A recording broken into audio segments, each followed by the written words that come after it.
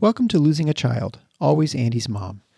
On this podcast, we journey through the devastating experience of the death of a child. Grief is seldom discussed openly in our culture, and the death of a child makes people feel even more uncomfortable. We approach the topic openly and honestly, speaking to people who have lost loved ones and experts who help care for them. Whether you are a parent experiencing loss or someone who wants to support another going through this tragedy, this podcast strives to offer hope and help.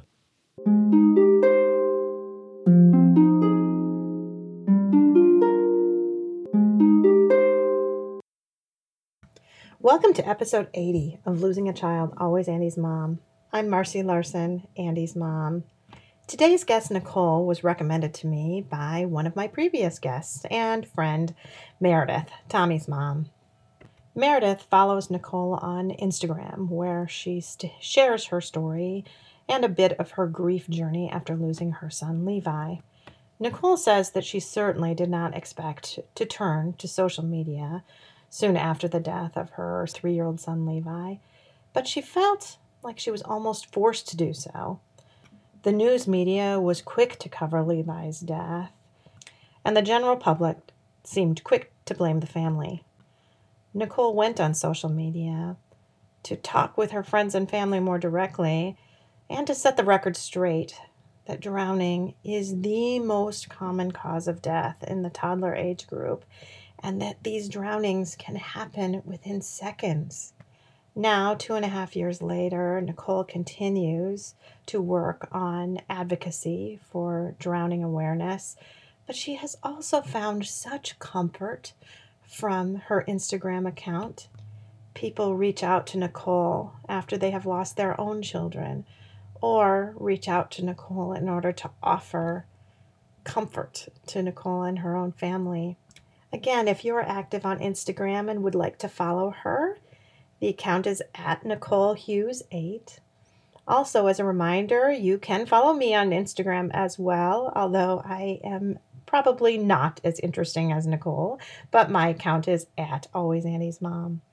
Also, if you'd like to find out even a little bit more about me, I just recently did an interview on a new podcast for grieving parents. This one was started by grieving dad, Jerry, and it is called The Nameless Minority. So wherever you download the Always Andy's Mom podcast, you can download The Nameless Minority as well.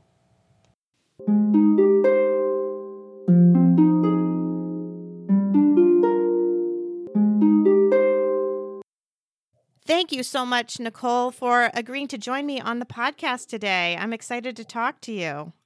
Oh, thank you for, I really love this idea of a podcast and think it would have, especially, even now, the grief journey doesn't end, right? But especially in the beginning, It really would have been something really, really helpful, I think. Yeah, absolutely. I do have a lot of people reach out right away in those first months, and they think they find it helpful as well. So anyway, why don't you start out by just telling us a little bit about yourself and all about your son, Levi? Oh, okay. Well, my name is Nicole, and I am a teacher. I teach, I've taught different things, mostly middle school language arts. And right now I'm a writing teacher, which is really a great job. My husband and I met in college. We went to the University of Tennessee in Knoxville, and I was 22 when we got married, which is so crazy to think. But of course, it's obviously worked. Yep. But a baby, yeah. I was so young. I know. It seems that we thought we were so ready, but we have 5 children now. I had a daughter first, and then we had another girl, and then our third child was Levi. And we always said we just wanted 3 kids. It was sort of our plan to just have 3. And when Levi, we weren't like trying for a boy, but when we found out he was a boy in the 20-week ultrasound, it just really felt so fitting. And we really were like, well, this is it. Here he is. Here's our little caboose, 2 girls, a boy. And the ultrasound visit is like just a day I'll never forget. I was 20 weeks when we found out. And like I said, we really weren't trying for a boy. How do you even do that anyway? Yeah, you don't. Right. Like that's the dumbest thing to even ask somebody. My husband wanted a boy. He just did. There was no way around it. We were hoping for a boy. Yes. And when they saw the penis, I have never seen my husband so proud. I mean, he was so excited. And he's a physician actually. And he went back, he was able to get off work for like an hour, and he went back and he just took my friends who work with him told me he took the ultrasound picture of the penis and slapped it on the wall of the OR and said, "That's how I do it." And I know he was so proud of this little boy. That's so funny. Is he an anesthesiologist? Did I read that somewhere? Yes, he is. Yes. Because my husband is too. Oh my God. Yes, that's right. Yeah. We discussed this briefly. Uh-huh. That's right. Yes. Anesthesia. Yes. And that's what a great connection. I know. One of this boys, so we have this boy, he is just all boy. Like, I mean, comes out, I always kind of joke, like came out naked and screaming. And then that was just how he always wanted to be. Yeah. Forever. Just naked, yelling, jumping down. And, I hate to stereotype, but we have, sometimes the stereotypes are real. It's just the truth. Well, kind of that's why they're stereotypes sometimes, right? Mm-hmm.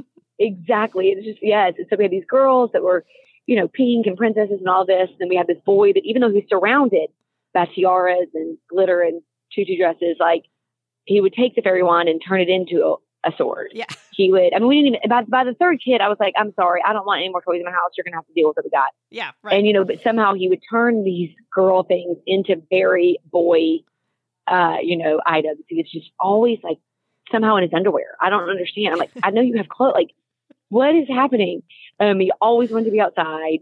We had these two girls, and, I'm a teacher, my husband's a physician.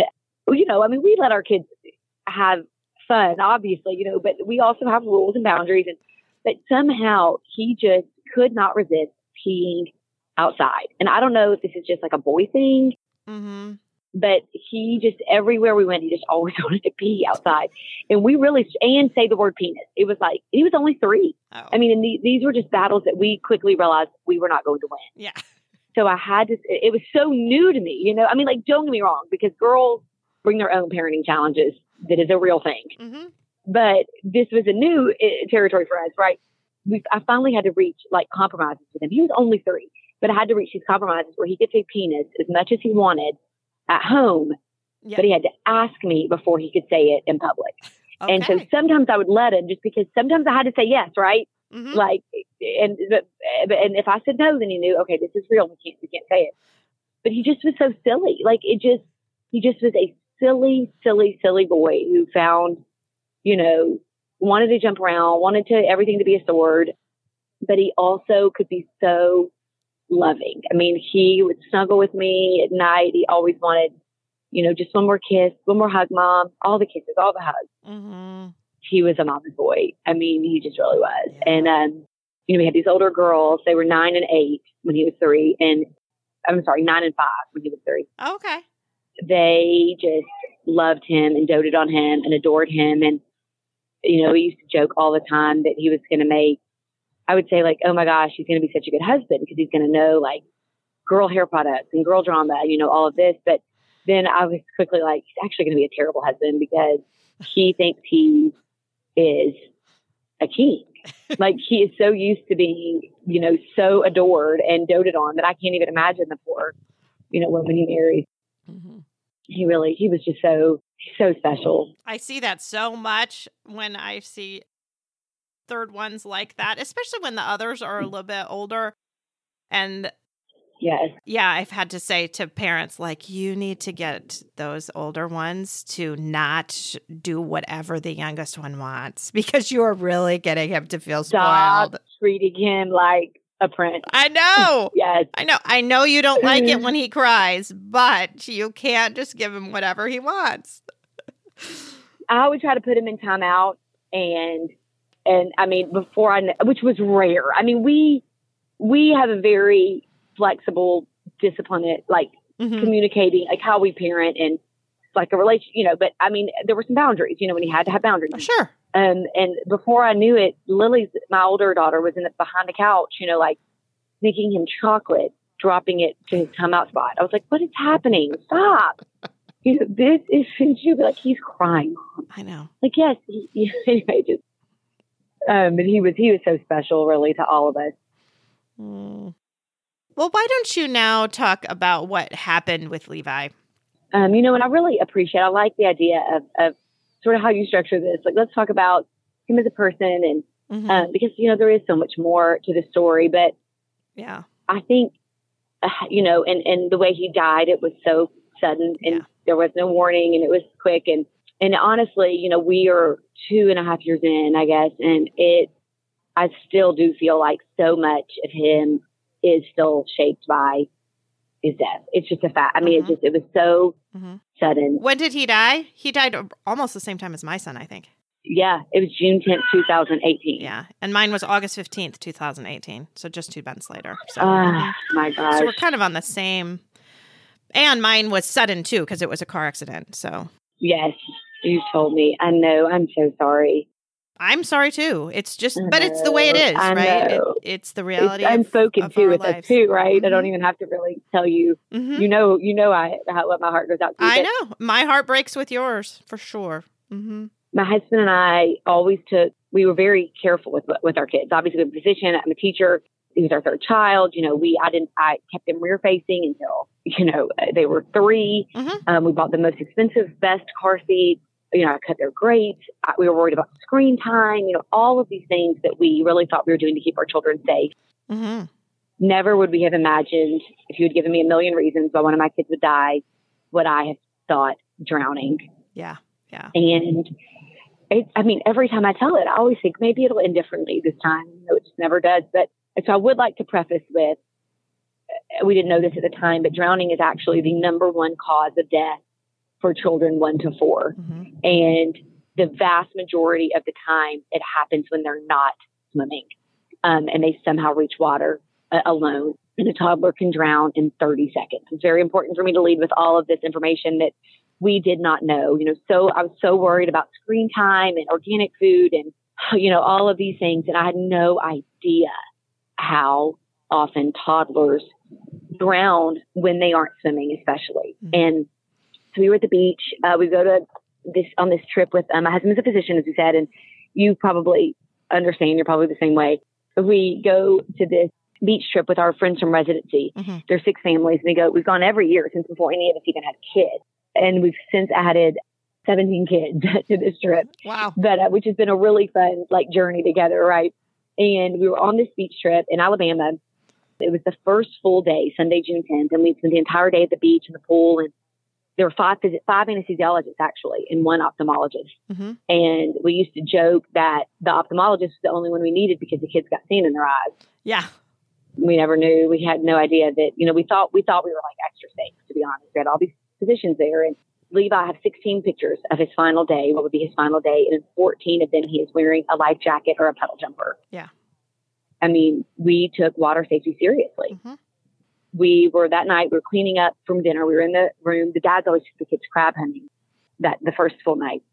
And it was Levi's first year to get to go. He was so excited, to really know what was happening. He was 3, couldn't wait to go with the big kids. And they all had these matching shirts on. They were bright yellow, crab hunting crew. And he was on the balcony with my husband watching. I was trying to keep him awake, right? Because I was parenting. He was 3. He had to get a nap. I needed him to stay awake so he could go crab hunting. So I was like, keep him awake while I clean up. So they were watching something on his phone. And I said, hey, bring him inside. I was worried about screen time. Said, bring him inside. He needs to play with these kids. Come inside. We're about to go. We're almost done cleaning up. And then he brought him inside. My husband flipped him upside down. He said, we're going to catch so many crabs tonight. And Levi laughed. And, he couldn't wait. So he kind of sat on the couch with everybody. And I brought him a brownie, small bite of a brownie. It was like these small brownies and a bowl of Cheetos over to him and kissed him on the head, ruffled his head. And he was so excited about this brownie. And those were our last interactions with him. And, and of course, the small, there are always these small mercies kind of mixed into the grief, and that we had these beautiful sort of interactions with him really is something that I think one day I'll appreciate more than I do right now, when the sadness has kind of faded a little more. But yeah. And then I walked away. We were in the same room. He was 10 feet from me, sitting on the couch. There were 5 adults in the room. No, I'm sorry. There were 5 physicians in the room. One was downstairs. So 5 physicians, 5 moms, tons of kids, 15 kids. It's a room full of people. And I threw something in the garbage. I have relived my last steps a million times. I'm sure you have. On repeat, obviously. Mm-hmm. And threw something away, walked outside, didn't even know who's missing. This is how fast it was. Walked outside on the balcony to check on we were waiting for like the sun to set, like at the exact moment so we could go, and just happened to glance over the balcony. And the floor below us was where the pool was. And I just kind of glanced in and saw his yellow crab hunting shirt and in the bottom of the pool. And I was a complete shock. I mean, I just kept thinking like, but he's on the couch. Yeah. Right. He's wearing khaki shorts. Like we're not even swimming. Yeah. What? Yeah. How did he get there? I just left him. And then I just left him on the couch with a brownie. Like, genuinely, he is on the couch with a room full of people. Like, how did he even open the door? And he's wearing khaki shorts. I mean, I just kept thinking this over and over. And of course, it was probably half of a second. And I know I reacted immediately, even though it felt like an eternity. And I ran, started screaming. I banged on the glass doors behind me, started screaming, and ran down the stairs, jumped in, pulled him out. And, it was so someone else was in the water with me and grabbed him and we pulled him out together. Mm-hmm. And I didn't know who it was at the time. I just knew like somebody else was there. Like somebody else helped me lift him up. And by the time I got out of the pool, and then it was chaos and they were all there immediately. I mean, he had immediate 5 anesthesiologists by his side in a second because I had banged on the glass and they had run out and run down the stairs. And by the time we got him out, they were there. And later I just kept saying, who was in the water with me? Somebody was in the water with me. And it was one of our friends. The first one out had glanced over the balcony, seen Levi. And while I was running down the stairs, he jumped off the balcony and into the water. Wow. So we reached him at the same time. I know it's so powerful, but yeah. So we, pulled him out. My husband, they began CPR on him, fully intubated him, had an airway kit, everything. Wow. Called the ambulance. Yeah. I know he had the best possible. Yeah. Especially for a drowning, you can't get any better than having 5 anesthesiologists. Even when the ambulance arrived, they were like, we're just going to stand over here. Yeah. My husband worked on my son too, but he did not have an airway kit with him. And he kept saying anytime anyone came, like when the fireman came, he's like, he just wanted to put in an IV. Honestly, he just wanted to put in an IV. Just wanted to give him volume because he was bleeding quite a bit. And oh God! And it was the same type of thing. He was like, he's positive pressure ventilating. He's doing all of this, and he said, in no way did he ever thought he could die. He just thought, I will get him back. This is what I do. I can fix this. This is what I do. Yes. This is what I do. And I'm sure all of those people there were like, this is what we do. Yes. We will get him back. This is what we do. Yes. Yes. Even when my friend was on the 911 call and she was telling him like what was happening, the operator, they kept saying, oh my God, you have what? Wait, they're doing what? Yeah. This is really good. Yeah. And thank God I didn't know all that was happening. And honestly, I do think they reached a point pretty quickly, though, where they realized, like, this is bad. Yeah. Right. And they had people at ours, too, coming up. And then finally someone said, I think you should go be with your wife. We will take over. But honestly, yes. I think they knew it was hopeless at that point, And then he came to me and said, and I said, and then I started to become aware. And then I said, is he going to be okay? And he said, yes. And then he stopped. And then he said, they're doing the best they can. And then I knew that meant no. Oh, God. You know what I mean? That means no then. I know exactly what you mean. Right. I was staring at my husband. I was just watching him as he worked on Levi. And they never lose their cool, right? Especially anesthesiologists. No. This is literally what they do all day long. It's life and death, right? All day. Yeah. And I was staring at him, watching him. And when he stood up and threw his hat into the air and he screamed, somebody call 911. Yeah. That was it.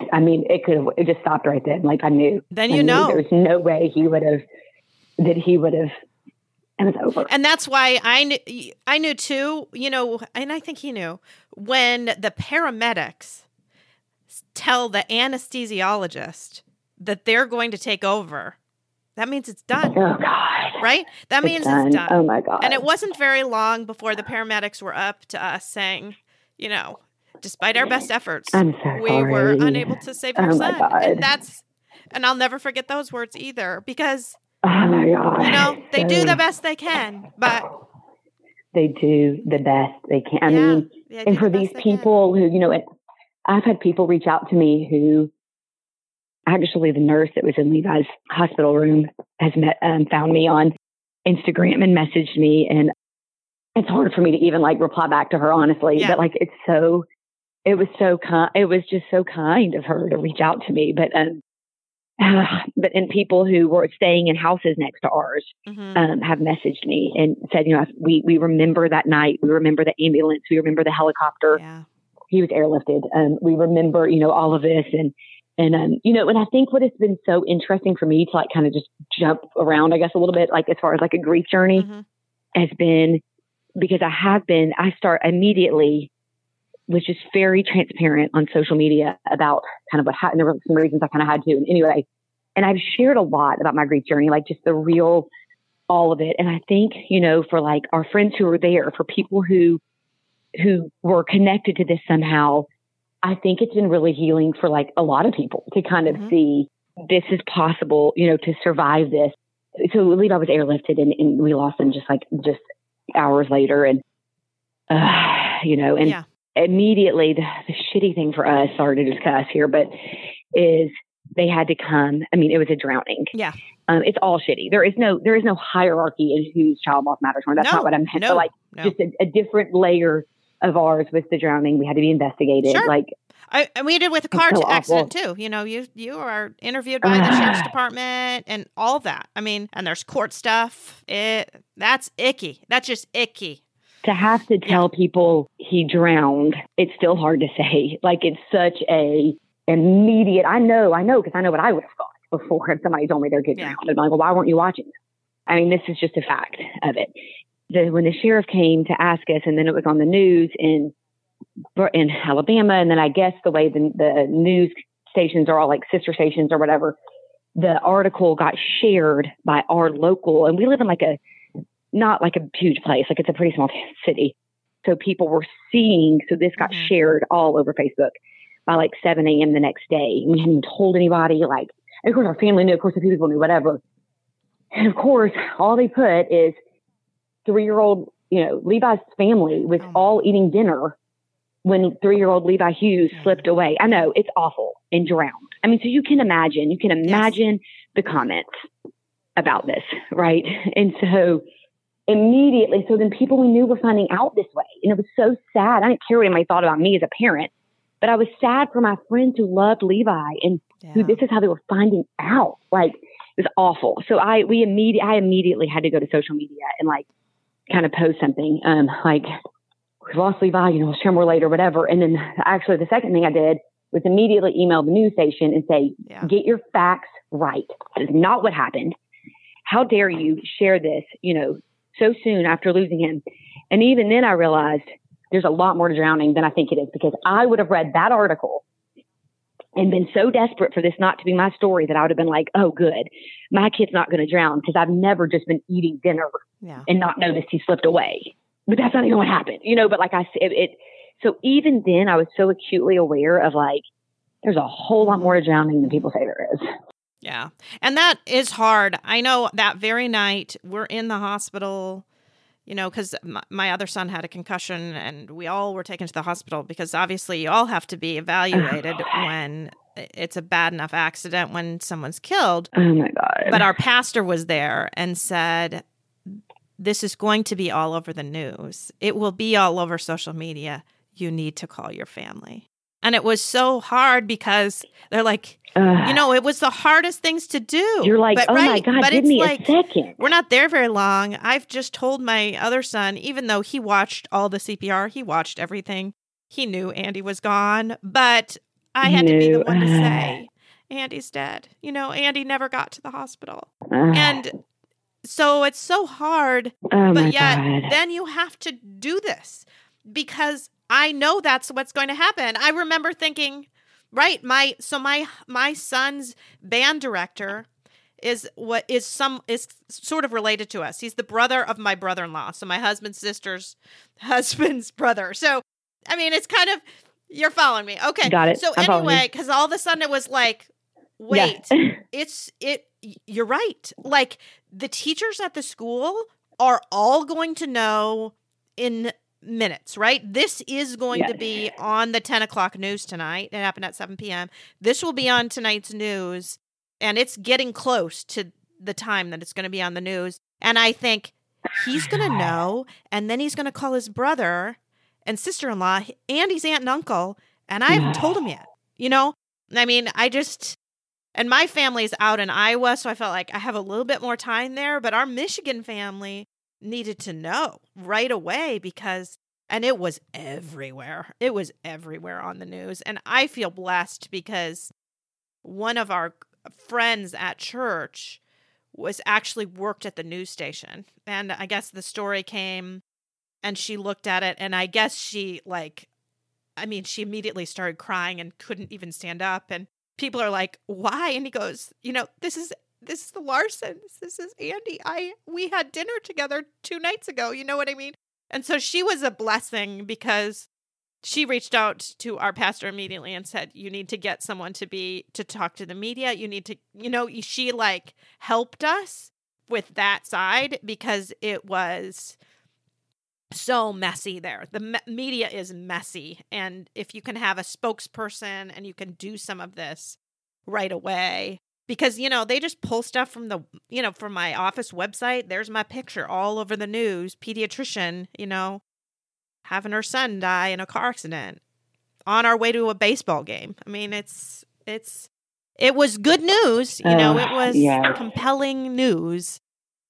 And that's what yours was too, right? It's a compelling news story that everybody wants to cover, but mine was one. Well, I had friends even ask, will you please turn off the comments at least, because there's drowning.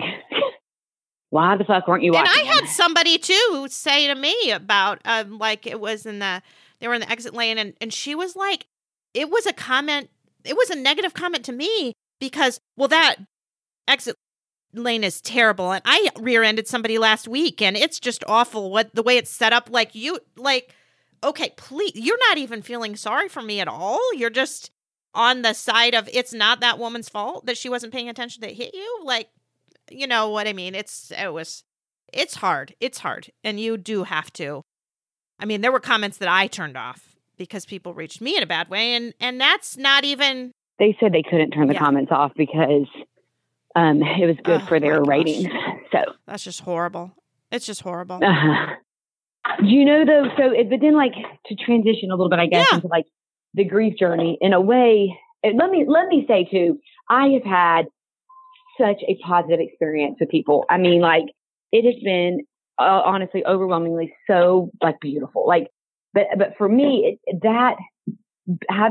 reading that, realizing this is not what drowning is. What is happening? The comments and honestly being not worrying what somebody thought about me. It did break my heart to think that somebody thought Levi was so unloved that we just weren't watching him. That bothered me, but I didn't give a crap what some stranger thought about me. That didn't bother me at all. Sorry for just all the cuss words. But it really immediately fueled my anger at just all of it. I was especially angry once we found the statistics on drowning. I mean, it is, did you know that? The number one above everything combined even, number one cause of death for 1 to 4 year olds. And nobody talks about it. It's mind blowing. The number one, by a lot. And nobody talks about it. And it happens when they're not swimming. And so once we found that out, we were and it's 80% are boys. It's so many factors. He fell into every single factor actually for it. And so it's of course he drowned. Oh my God. Not of course he did, but it was so, and so the anger I felt at not knowing those statistics and the fact that clearly nobody knew those statistics because they're all commenting, stupid things drowning, why would he, whatever, really fueled my advocacy where I was I have to reach parents. How did I not know this? And so really fueling that anger. And honestly, I think why they do that is because you don't want to think that it could possibly happen to you.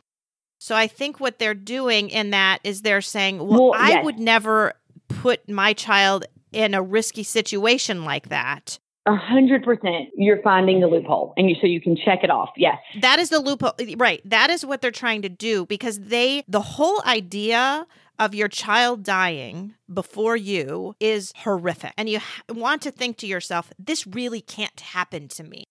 So if you can make excuses as to why this could happen to somebody else, but couldn't happen to me, then it makes that person feel better. So I think it's a lot of that, of just self-preservation, you know? Well, yeah, no, it's exactly it. And with drowning, it's so, like, there are no other factors. Like, it's like the mom should have been watching. Like, so it's super easy to find that loophole. Because it's like, well, there are literally no other factors. I always watch my kids when they swim. Good. Right. Check. Whatever. No one else even has to be involved in this. And because of the stigma around drowning, it's just a real thing that it only happens to neglectful parents who don't watch their kids when they're swimming. It's even easier to, like, just really check that off your mental worry list, right, as a mom.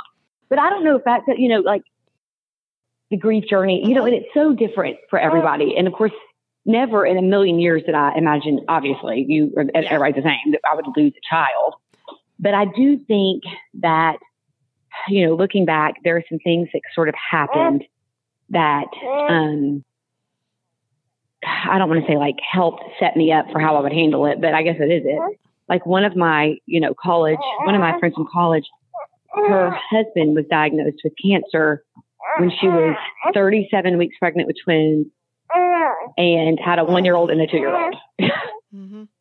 It was bad.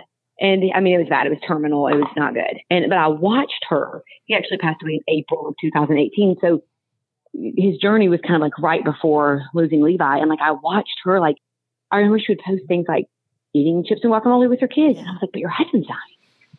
How are you doing that? Like, how are you doing that? But it was so interesting to watch her live a purposeful life, even in the midst of tragedy. And it really, I remember, like, thinking about her, like, kind of right at the beginning, and like figuring out, like, okay, like, my son is dead, but we still have to, like, our other kids deserve a childhood, and they deserve parents who don't say, Levi was more important than you. My husband someone told him early on, who had lost a sister when she was younger. She said, one piece of advice I have to you is make sure your other kids always know that they're enough. Oh, my gosh. Yes.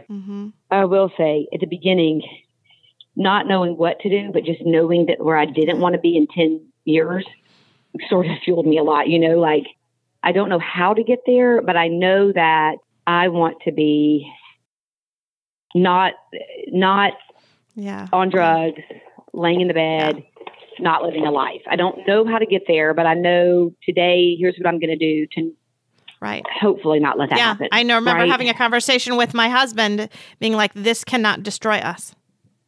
We were right away, like, this cannot destroy our marriage. It can't destroy this family. As much as we're a broken family now, we're not destroyed. As much as it would be so easy, yes.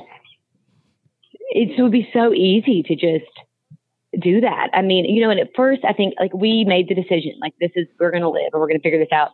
And at first I thought, well, like, it was just going to be like this one decision we made or whatever. But I have since figured out it's really like a bunch of little decisions. Like almost every day. Yeah. Over and over. It's like a million little decisions to make every day that I'm going to live. I'm going to live. Mm-hmm. It is so different for everybody, and I remember searching, like, Googling, my son died. How do I survive? And there is just no good answer, but I'm sure you will say the same thing. Like, it is possible. Yeah. Even though it seems impossible. It does seem completely impossible at the beginning. And it's not. You don't even know how you can go hours, let alone days, let alone weeks. And now I'm at 2.5 years. Oh my God. And every years. Oh my God. I remember thinking. But I still was thinking just today, we had somebody recently that died, a neighbor who is 90 years old. And I actually thought in my head still today, oh God, please don't let me live till I'm 90. Because I can't handle the idea of going that long without Andy. I mean, I've already gone 2.5 years. If I got to go another 45, I can't even envision that. So it's.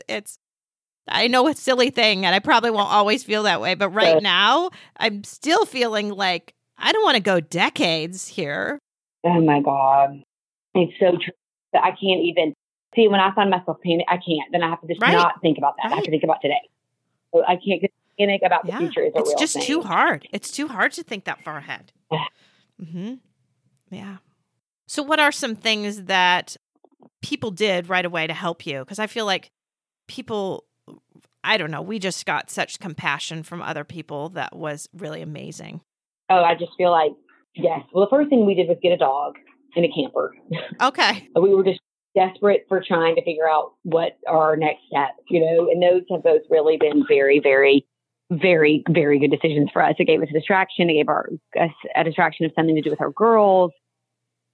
Our dog has been so special, and I think we brought her everywhere that first summer because it gave us, we gave everybody something to look at, because people don't know what to say to you and it's so awkward. And so then everybody could be like, oh, let's look at the dog. Look how cute the dog is, it was just so immediate. I mean, for us, again, because there was so much, the stigma around drowning. And so people coming so much to our defense, it was just really, really powerful. Taking our older girls, they were 5 and 9, they still were little and they still needed me to do everything for them, and I just had no energy. So if somebody could all I really wanted was please take them somewhere for a minute so I can have a second. I wasn't prepared for the mental exhaustion of grief, right? Where I just needed time to process it over and over and over. And I did not have very much alone time. Mm-hmm. I just, honestly, I think the biggest thing too is if you don't know what to say, just don't even say anything. Just say, I'm sorry and leave it at that. I feel like I can come up with a list of 25 things to not say, but only really one guaranteed universal that all grieving parents can appreciate. And that is just, I love you or silence or I'm sorry or whatever, but don't all those stupid, everything happens for a reason. Don't say any of that stuff and then go home to your intact family. That is so horrible. You just can't. I hate that just too. Don't say it. I hate it because it's just right now, I don't care, and even when people would say this is all part of God's plan, I actually would say back, well, then God's plan sucks because that's how I feel right now. And and that may very well be well and good, but right now I don't like it, and I'm never going to like it. Right. So to tell me that it's God's plan is only going to make me angry with God. So please just shut up. Oh my gosh. Well, no, I think that was helpful. People just checking in and texting, but not expecting a reply. Do not reply back to me. Just texting you to tell you I'm thinking of you. That was really meaningful for me. Giving that space, figuring out how I'm grieving and allowing me to grieve in that way. Because Levi's birthday's tomorrow. We aren't going to do anything. I don't like doing it. It doesn't work for me. I don't want to do that. And so much with my grief journey, I just haven't worried about what I think I'm supposed to be doing or what other people think I'm supposed to be doing, or I just follow my heart for that moment. Right. And that's what I do. Yeah. And you can just tomorrow, if there's something special you end up wanting to do at the spur of the moment, okay. And if there's not, okay. But I think to just give yourself permission to do whatever is really huge. Just like when you're invited to do things and go places after that, you always have to give yourself an out. I will try, but if I don't, please don't be mad if I just can't show up. If I wake up and it just ends up being too hard that day, And I feel like people were really good understanding that. Gently pushing me sometimes when I needed it. Yes. But I did have a friend of mine. I was so down for a while, just so down. And I had a friend show up at the door to go on a walk. And she knocked on the door. And I thought about not answering the door. Honestly, I saw her there and I thought about not answering. And then I went and she said, we're going on a walk. Because she knew I really needed to get out of the house. And she just pushed me. And I said, I thought, okay. I thought about not answering the door. And she looked at me and she said, I wasn't going to go away. I was going to keep ringing the doorbell until you answered the door because I knew you were in there. And I thought, that's good. That I really did need that at that point. And I didn't really feel like I wanted it, but I actually did feel better after that walk. So, being a little bit pushy and not pushy to the point where I'm going to sit with you in your sadness and be okay with sitting with you in your sadness is big. Yeah, sit with the silence. Sit in the sadness. And I think, grief is so different for everybody. So I do think there's a level also, truly of figuring out what this person does and needs and responding to the way because some people haven't done that. Like there have been some people who I feel like don't understand I'm not grieving, like especially my family or something, like grieving the way they want to grieve or they want me to grieve. It's unique and different for everyone, for sure. Mm-hmm.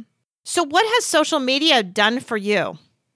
Because I know, so the reason I just to tell the audience, the reason I even found you, Nicole, is because one of my friends and listeners has found you on social media and had followed you on Instagram and said, you need to interview this woman. She would be really great for your show. Oh. Up here in Michigan, she's following you and following your story. I told you I'm very bad at Instagram. I try a little bit, but I'm not good at it to know. But you have been inspiring to her to the point where she said, you need to have this woman on your show because I think she'll be very inspiring to other people. So tell us what that has been able to do for you. Well, like I said, honestly, so much of it started with that sort of initial news story and me like realizing I needed to share on social media. Like, this is not what drowning is. Mm-hmm. It is so different than what you think it is. So I just started sharing a little bit like that. And I would get, messages from people who are like, I had no idea, that drowning was the number one, or that it could happen when you aren't swimming, or how fast it happens or whatever. And so it really started kind of from that standpoint, but also from a standpoint of like I said, people would see us out and like, it was almost selfishly a way for me to let people around us know, here's how I'm doing today. So then I didn't feel like I had to answer 500 texts every day, which was so sweet. I was so grateful for the text. But it's exhausting, and this is a way for me to kind of put out like a banner, like, here's what's going on. Here's how I'm doing today. Not well, And it just gradually sort of grew. I've been so, oh my gosh, like, talk about seeing the best of humanity. It has been such a beautiful experience. Mm-hmm. I never would have thought I'd lost a child, definitely not to drowning. And definitely not ever thought I would be so sort of like transparent about it in this way. But I have shared so much, and we've actually gone on to have 2 other babies that weren't in our plans after losing Levi. And I've shared a lot about that and just the connection with humanity and the kindness. It's just been really, really, really meaningful. And for this friend to reach out, to follow me and to say that I would be inspirational. It just, that it's very meaningful to me. And I didn't set out to like be inspirational. I'm not really sure if I'm really necessarily inspirational, but I do think that there is so much. We are here for such a short time, and if there's a way to help make a connection with humanity and just bring maybe some light into the world that wasn't there, that is sort of indirectly because of Levi dying, maybe, I guess, it's been a really important part of my healing, honestly. I know I feel that way with the podcast for sure. I feel like it's something that I can do sort of with Andy, like the two of us can do it together. And to be able to know that I can offer a bit of hope for the future and healing for people all over the world, it's unbelievable, right? I was emailing a guy from Australia yesterday who wrote the most beautiful poem I have ever read about being a dad. And I mean, it was like, I just had this really amazing moment with a dad on the other side of the world because we're going through this mutually shared experience of child loss. I mean, that's amazing. It's amazing. Oh my gosh. It's amazing. It's amazing to know you are touching people from all over. Do people write to you individually? Like message you? Yes. I do get very beautiful, genuine. Yes. It makes me cry to thinking about it. Yes. People have been so, so kind. Mm-hmm. And, and I've had people message me who have lost a child, unfortunately, since they've started following me. Like, and they say, like, I never thought, and they'll say, within immediately sort of, you were my first thought. And I thought, I've watched Nicole do this. Here are the steps I take, to do this. And which sucks. Obviously, I hate it for those families. I hate it for us. But what a way to kind of create meaning out of something we can't change, Yeah, you know? 100%. So what do you say to some of those families? Do you respond back and talk with them? Oh, yeah, yes. So grateful. You know, sometimes it's so interesting, though, because I still don't know exactly what to say to, you know, you think by now I would know what to say to somebody who lost a child, right? But it isn't always that simple. Like, it doesn't always just, even I don't always know what to say. No, I feel like I have made some really genuine, beautiful connections with other parents. And, you know, there's that quote about, I love when people that have been through hell walk out of the flames carrying buckets of water for those still consumed by the fire. That is beautiful.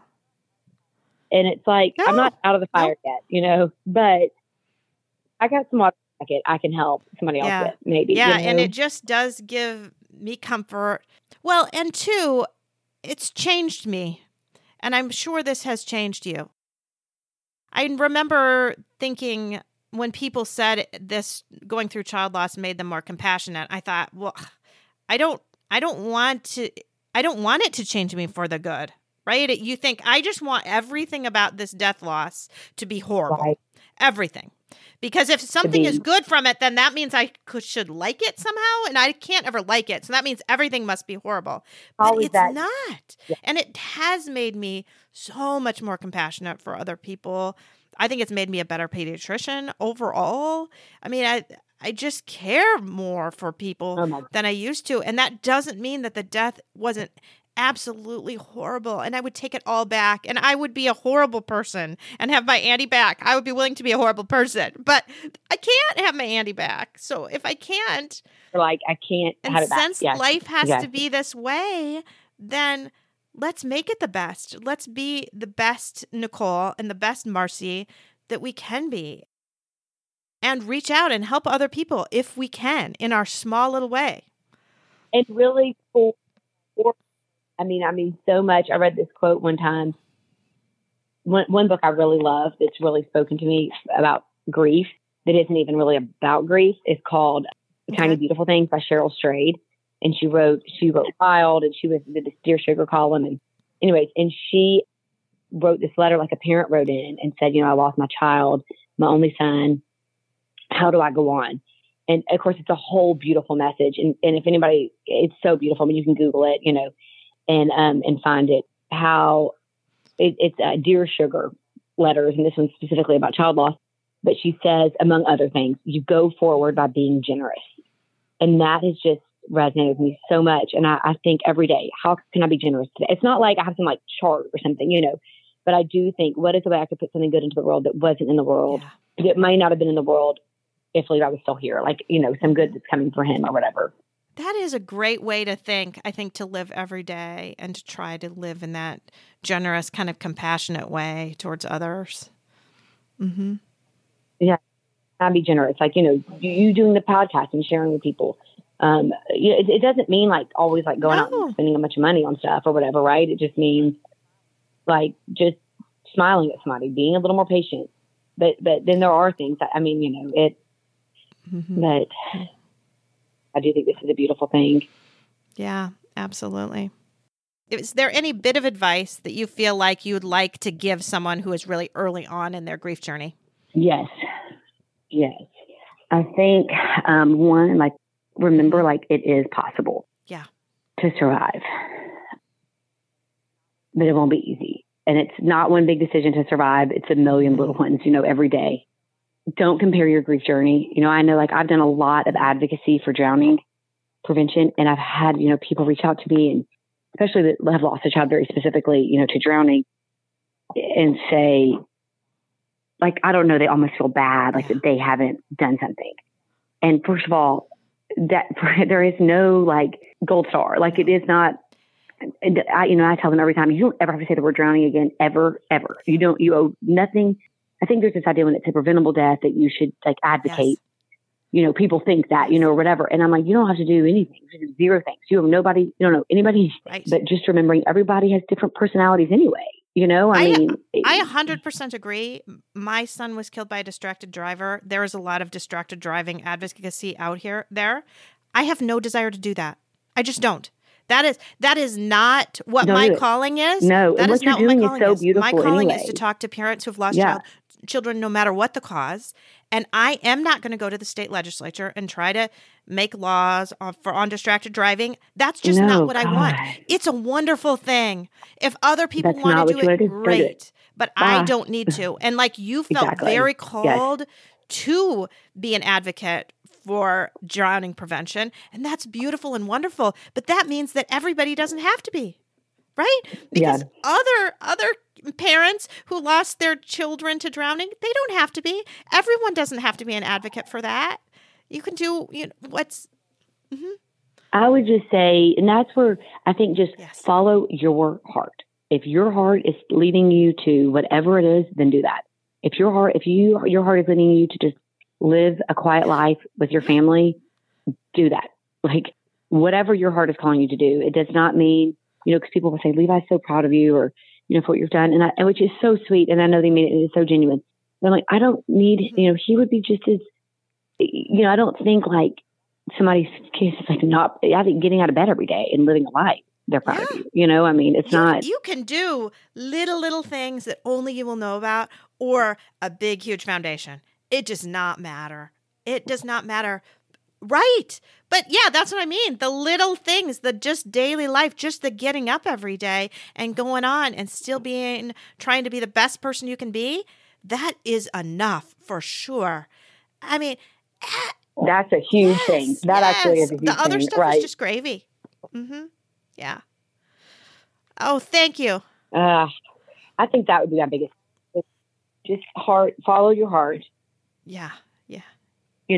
Try to put some good into the world that wouldn't have been there otherwise. And maybe it's not a big thing. I'm not saying like you have to do some big thing, but like even like, being nice to somebody, or, I want to do is I want to sponsor a well in Africa.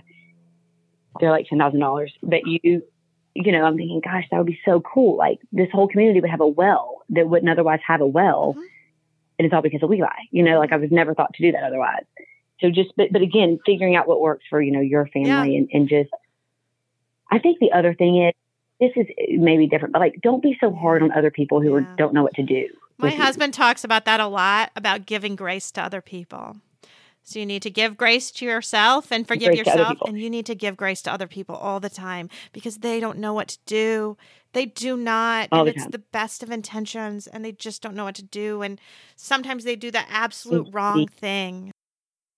Most of the time. No, I'm just kidding. Actually, I've had a really beautiful experience, honestly, with everything, with people. I mean, it's been so beautiful. But no, I think what you're doing is such a gift, really, to so many, and putting this light and goodness out there. I love being able to do it. And I love being able to give parents a platform to talk about their children and what they're doing, the little things that they're doing to honor them, the little things or the big things, right? It doesn't matter, but it's a way that they're having their child live on, because honestly, that's the most important thing I feel like to so many parents, or it's that whole little fear that they're the only ones who remember their child and no one else remembers. And that's what you want, right? You want them to be remembered and to have mattered a little bit. Yeah. Mm-hmm. So like and I love that they can live on in just little ways.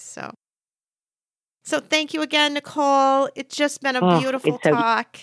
And I loved hearing your little baby in the background occasionally. It's wonderful. How old is your baby? I know.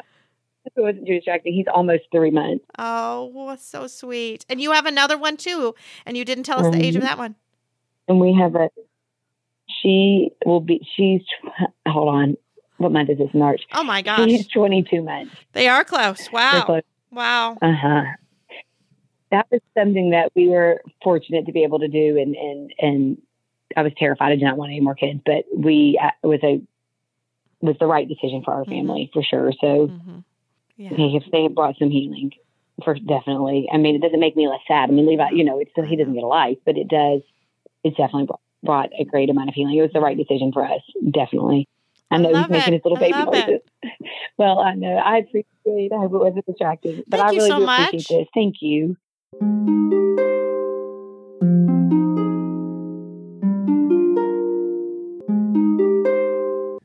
Thanks for listening to Losing a Child, Always Andy's Mom. Please subscribe to the show on your favorite podcast player. We are always looking for new show ideas. If you'd like to be a guest, know someone who'd be a great guest, or have a show idea, please email us at marcy@andysmom.com. Be sure to visit the webpage, andysmom.com, for more content, including Marcy's blog. There you can also sign up to receive updates via email. Together, let's work to inspire hope, one day at a time.